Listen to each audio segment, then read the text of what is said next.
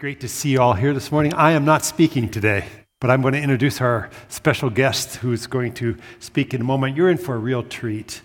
We have with us this morning our district superintendent, Wes Smith, and he's going to share the Word of God with you. Wes and I go way back in ministry. We both are second career guys, so we left businesses and that kind of thing and felt God's call into ministry. And I remember multiple times, especially early on in the process, Wes and I would get together and kind of commiserate and talk about what God was doing and were we crazy in doing this or not, or that kind of thing. And so I can come to you this hour more informed than first hour because I got to listen to him speak first hour, and it was good stuff. And God's going to speak to your heart this morning. I'm convinced of that.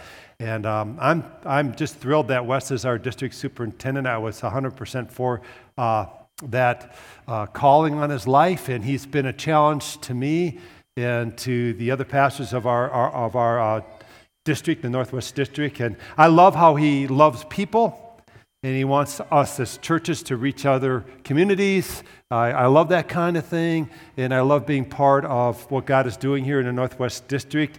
And so this morning, as Wes comes and brings us the Word, I want to encourage you to open your heart to Him, hear what He has to say, and let the Holy Spirit do a work in you. Would you welcome Wes with me, please?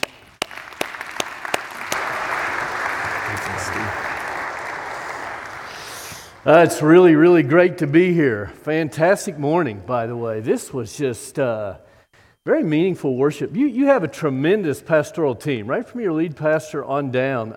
You have one of our best, and I want to celebrate the way they lead and who you are as a community. Just fantastic morning. So thanks for letting me be part of your morning. I want to come to you when I'm done with the teaching and just talk to you about one thing I have to say to you as a district leader to your church as a whole. But before I do that, I'd like the privilege, and it's going to be up to you, but I'd like the privilege to teach from God's Word and to just have you hear a story that Mark tells in the Gospel of Mark that I know many of you have heard like before, many, many times. If you've been to church probably more than about 10 times, you've heard this story. And it's a fantastic story. But I want to maybe unpack it in a more little deeper way than maybe you have heard it before. And when I do that, it might be a little offensive when we're done.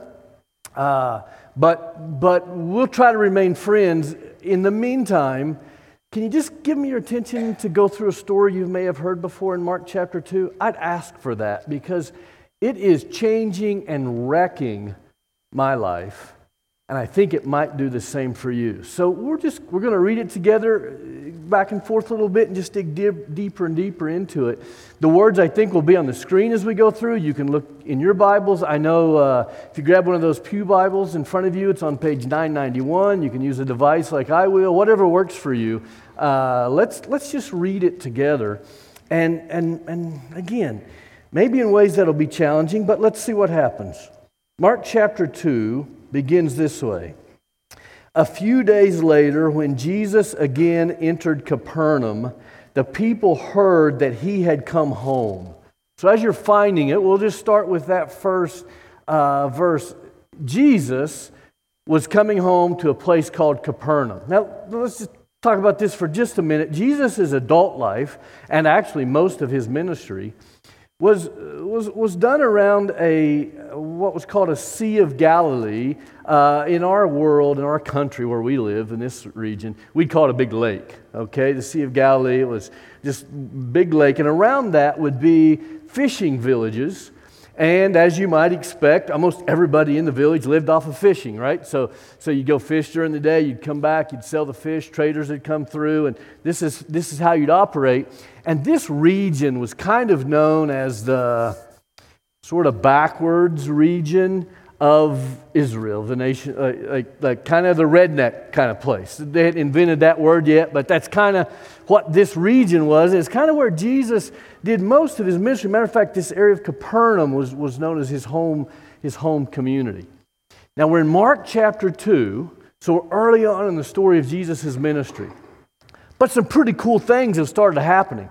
Like the sky opened up and God said, "This is my son." And healings. He's been healing people and word spreading. And he's apparently just a phenomenal teacher. Just great. And so he started to become famous not only in this region but around this small nation. So apparently, having been on the road for a while, he sends word that he's coming home. So this is like pre-Twitter, right? So I don't know how he did that. He's a carrier pigeon. Somehow, he sends word back to Capernaum that he's coming home. Now, I've been to Capernaum.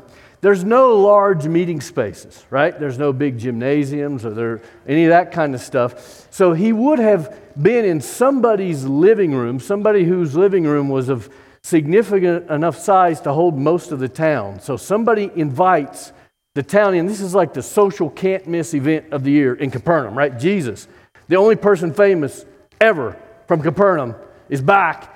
We booked him in our living room Thursday night, 7 o'clock, be on time, right? And this is kind of what happened. So as you read this story, it says, verse 2, they gathered in such large numbers that there was no room left, not even outside the door, and he preached the word to them.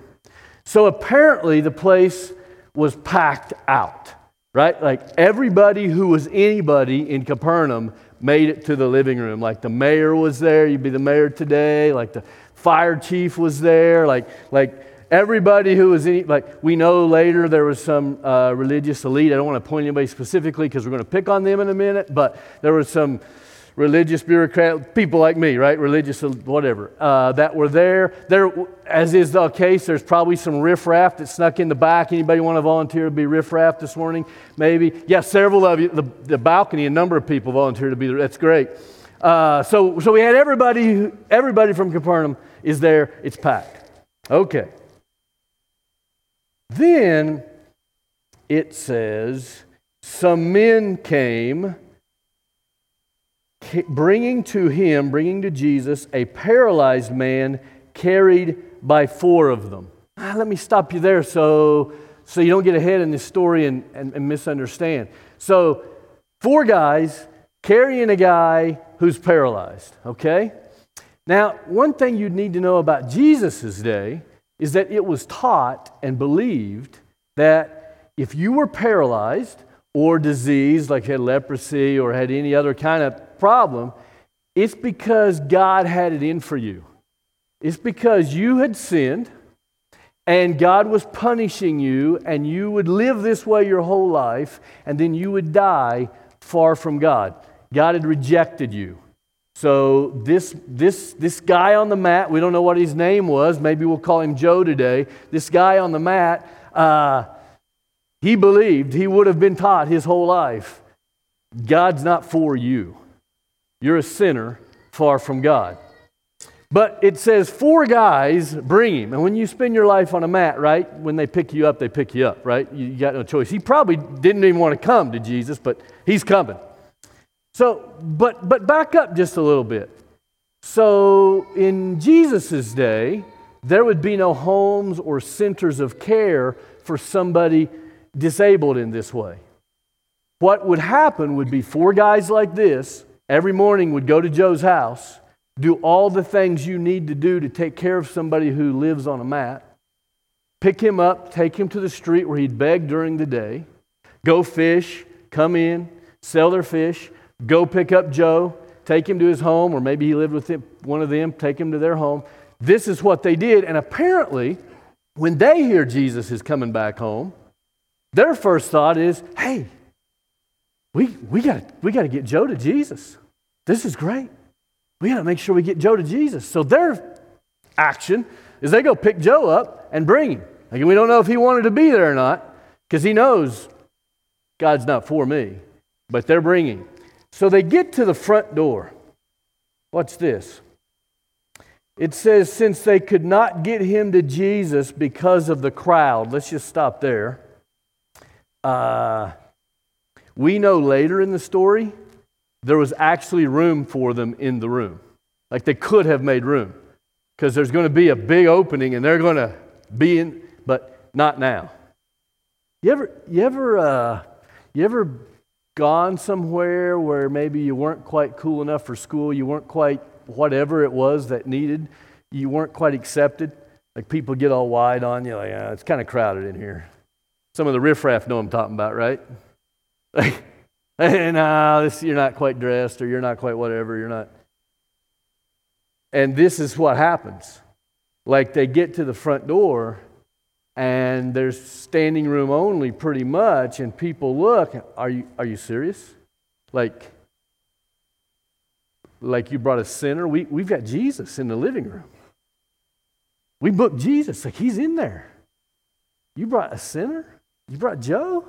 You come back and, we'll give some food or something, but not now. We got Jesus. Like this is why nobody famous ever comes back to Capernaum, because you bring Joe. Right? It's what they were saying, not what I'm saying, okay? Stay with me in the story, right? Right? That this is the deal. So now watch what happens next. It says, they made an opening in the roof above Jesus by digging through it. It was just as rude in Jesus' day as it would be in our day to tear your neighbor's roof off. Right? This has never been cool to do this. But this is what they do. This is unreal. This really happened. This is unbelievable. I wonder, because I just wonder about stuff a lot, how they came to that decision. I assume God has DVR, and so when I get to heaven, I'm going to replay this conversation with the four guys, right? But here's how I think it happened. It's totally me. That this isn't in the text. Here's how I think it happened, because this is how it happens in my life, right? I think they pull back from the front door, and I'm sure of the four, there's at least one who's like a management type. Like there's always those types, right? The management type, like, hey, we need a brainstorming session. No idea is a bad idea. Let's get the whiteboard out. Let's put all the ideas up, right? I'm sure there was something like that got the conversation started, right? And I think they went around the group and they all share ideas. Well, we could do this, we could do that. But nothing, that's probably not going to work. That's not going to work. It's pretty crowded. And then I think there was that one guy. Is your circle of friends kind of like mine? Like you have one friend who has no wisdom at all, right? They're really fun. They're really fun, and you want them part of the crew. Like they keep it really fun, but you never take their advice on anything, right? God just didn't give them a lot of wisdom, but they're a blast. I think it was that guy, right? Maybe. I think it was that guy, like the first guy to get a tattoo in Capernaum, right? I think it was that guy who says, you know what? We could dig right through their roof. Yeah. And I think the management type rejected it immediately. Turns out there are bad ideas, he says, and whatever. But there apparently was no better ideas. And you may know this, but in Jesus' day, you could literally dig through your neighbor's roof with your hands. So here's they would build stone walls, but then they would build a roof that came down maybe 4 feet or so from the ground. And mostly the roofs were made out of like dirt and grass and some lightweight stick material. So you literally could, if you chose, climb up on your neighbor's roof and dig a hole right through it. And this is the choice they make. They go up and they start digging. Imagine you're the homeowner. This is real people. This really happened. Like this is a big night for you if you're the homeowner, right? Like you booked Jesus in your living room. Big night. Like the hors d'oeuvres, I bet, were spectacular. It's just going great. And then all of a sudden, like the roof starts to sort of cave in. So you send the kids out like, hey, get people off the roof. They come back. Hey, it's the four guys and Joe. What? State Farm, does they cover this? I don't know, Right? Like, what is going on? This is bad. You think about it. It says this. It says, they made an opening in the roof above Jesus by digging through it and lowered the mat the man was lying on. You think about the size of hole it would take to get a man on a mat through it. This isn't a little hole, right? They're just taking the roof apart. They're on the trusses. I mean, this, whatever. I don't have to trust, but you know what I mean? There's a big pile of dirt in the living room, right in the middle where Jesus was probably teaching. Like he probably had to move and shut the teaching down, right? And boom, the big hole, and here comes, and then, somebody brought Joe. We know that, Matt. We see it every day. We've been seeing it for a couple decades. And sure enough, he gets lowered. And the room waits for this teacher, this rabbi, this one they're thinking might be the Messiah. They wait for him to chastise this group and to remind Joe that he's a sinner and he's condemned. And when he hits the dirt pile, everybody looks to Jesus to hear that chastisement.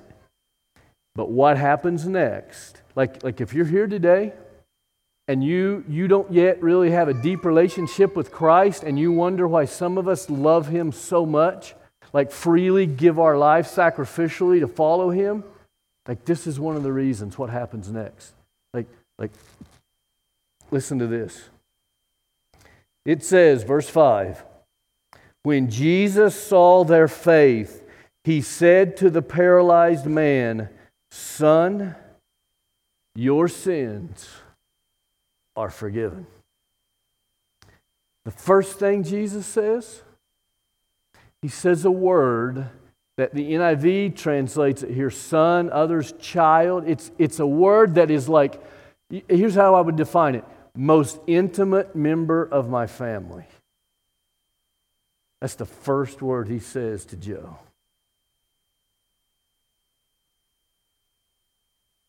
And then He says, you know the things you stay up late at night regretting? Those sins that you wonder, was it that one that put me on the mat? Like, is that the one that God just finally decided, I'm done with you?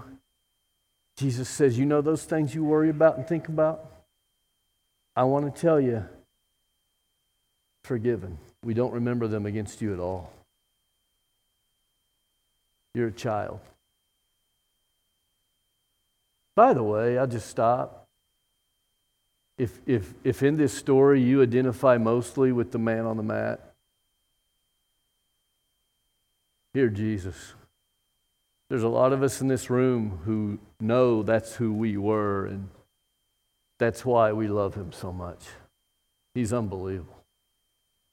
And this moment would have been one of the great moments in all of Scripture. Except there were church people there, and church people ruin everything, right? So let's just keep reading. I say that a bit in jest. Stay with me. Verse 6.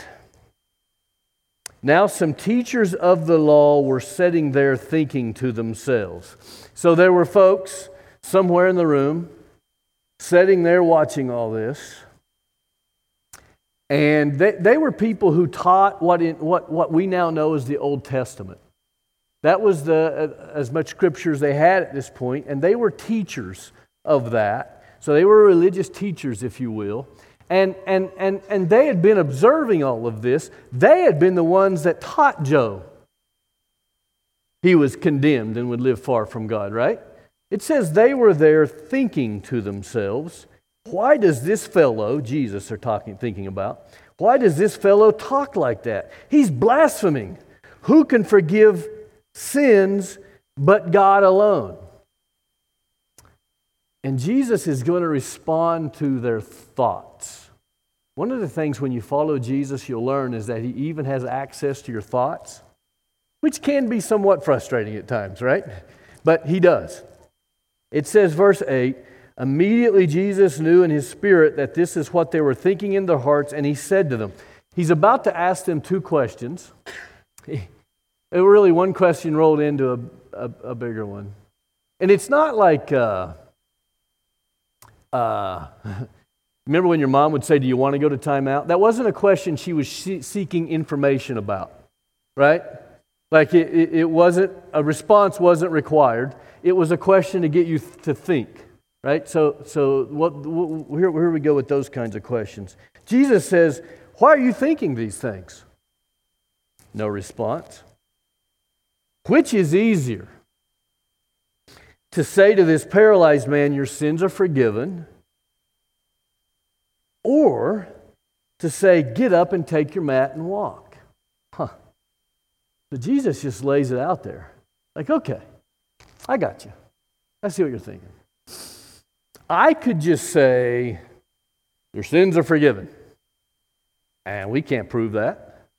There's no physical change that we would immediately see, so I can't prove that I have the power to do that, that this person you've been condemning is not condemned and is forgiven. I see that. But, what if I say, get up? Oh, now we would know, right? Because you know Joe. You've seen him every day for however long. You know he can't walk. This is the truth. So if he starts to walk, then we've got to talk about the fact that God loves him and his sins are forgiven, and I'm the Messiah, come to provide that grace. That'd be different, right? So he asks that question, and again, they do not answer, right? And now, watch what happens next.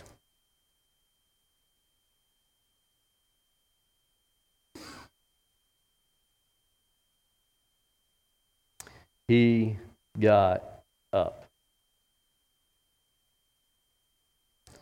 Veins and tendons that had been atrophied and without any energy become energized. Muscles that have been maybe not used for a lifetime gain strength. And right before their eyes, they watch somebody they've seen on the streets and handed a few coins to from time to time stand up. He got up, took his mat, and walked out in the full view of them all. Wonder what that walk was like, right? Did he dance? I maybe would have. That would have been something, right?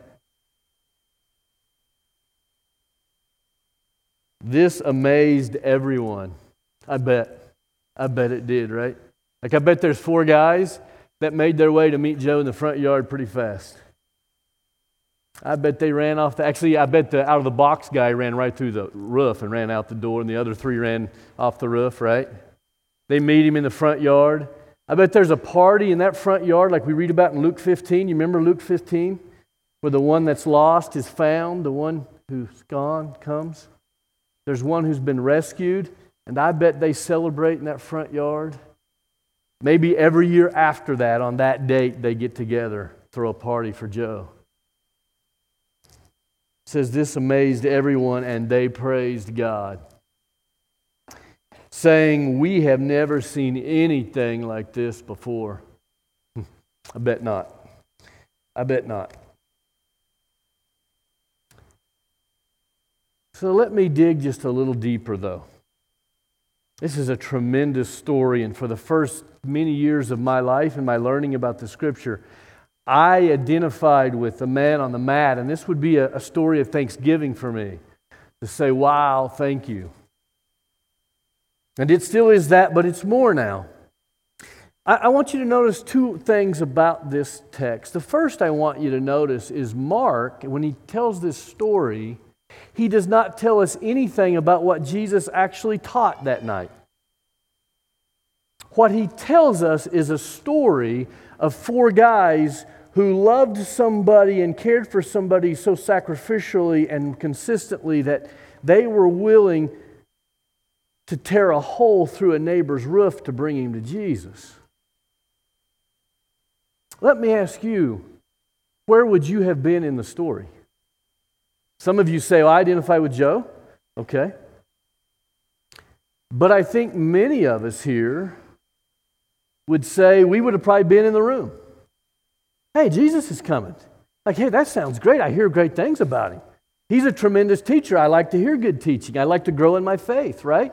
I like to do that. Like, hey, okay, let's go out tonight. Let's go hear Jesus. That's probably better than NCIS. We've been doing that all week. Let's hear Jesus, right? Like I could see making that decision. Like, this is a good thing to do. We'll probably grow. Let's go here. And Mark is making very clear that the kingdom of God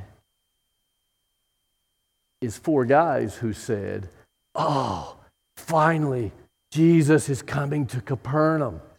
We've been caring for Joe like for years, and we have credibility with him. We've been loving him. Let's go get Joe. Let's get him to Jesus. This is our chance. We've been praying and hoping for this. This is us. Tear a hole in a neighbor's roof? Sure, we'll do whatever. We're all about Joe. Let me ask now a question, and this is where it might get a little offensive. My guess is that maybe when I'm done with the next 2 or 3 minutes, you will be offended by me. But I'll be at a different church next Sunday. It'll be okay.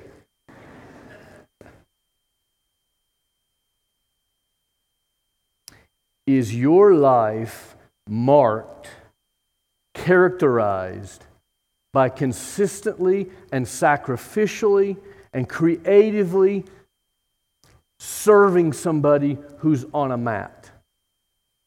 There's a lot of ways to be on a mat, right? Like there's depression, and there's addiction, there's divorce, and there's loneliness, and the list could go on and on. There's sickness, there's disease, on and on. Is who you are, if I were to talk to your friends, would they say, she gives like every week, like she gives time and resources and talents to serve this group of people or this person who's just on a mat and sometimes not even grateful for the service, and they just keep giving and just give their lives to this person. Is this you? If not, I would suggest to you that you're missing it. You're missing it.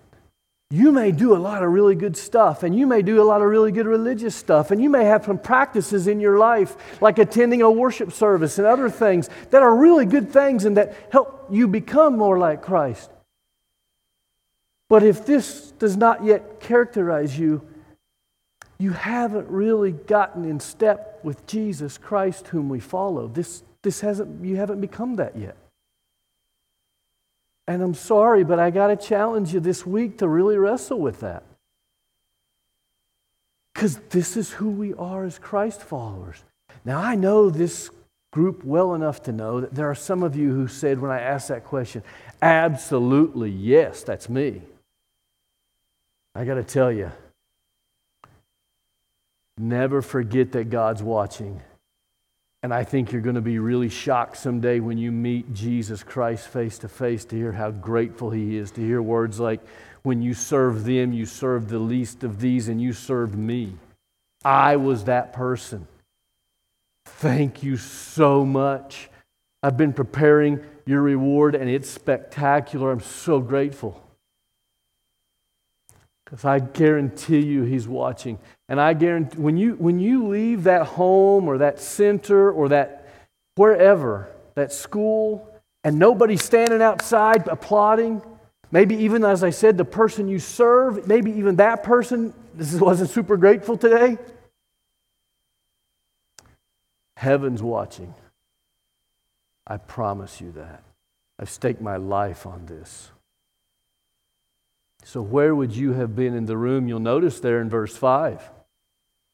Take a look at this. It says, when Jesus saw their faith, He said to the man, your sins are forgiven. When Jesus sees 4 uncouth, etiquette-challenged, dust-covered faces, He takes action. He partners with people who give their lives to people on mats.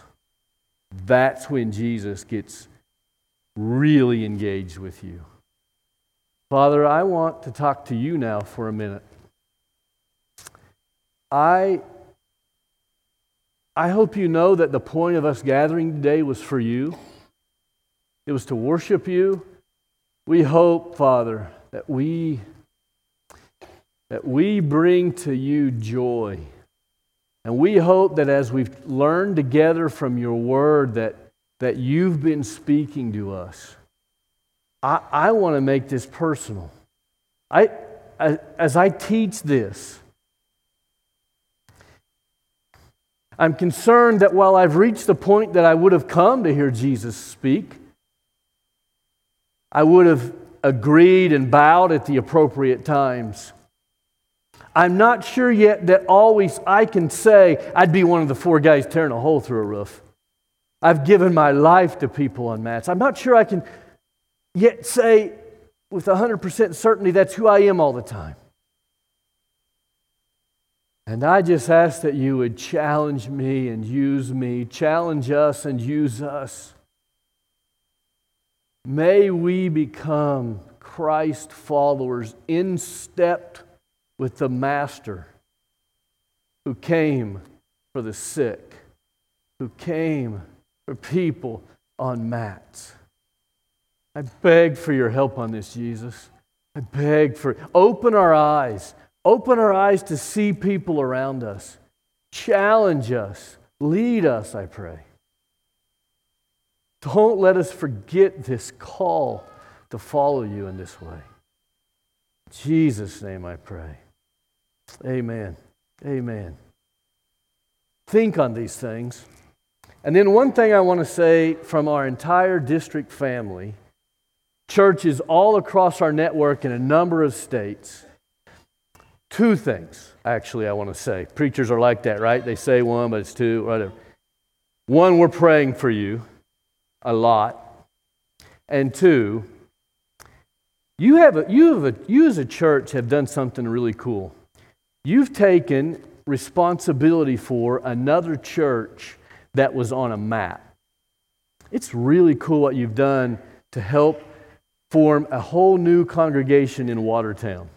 You've taken what God has blessed you, and it's tremendous. This is great what God's doing here. And you've given of your time and your resources and your energy to a church that was actually past time on a mat. It was and revitalized and restarted that. And today there's going to be a number of people worshiping together, some brand new folks from Watertown. It's been tremendous. And so as a district network of churches, I want to personally say thank you. Thank you for not just being about what happens here. We are really, really grateful. Your pastoral leadership and your lay leadership just been tremendous. So thank you very much, and thank you for your attention today.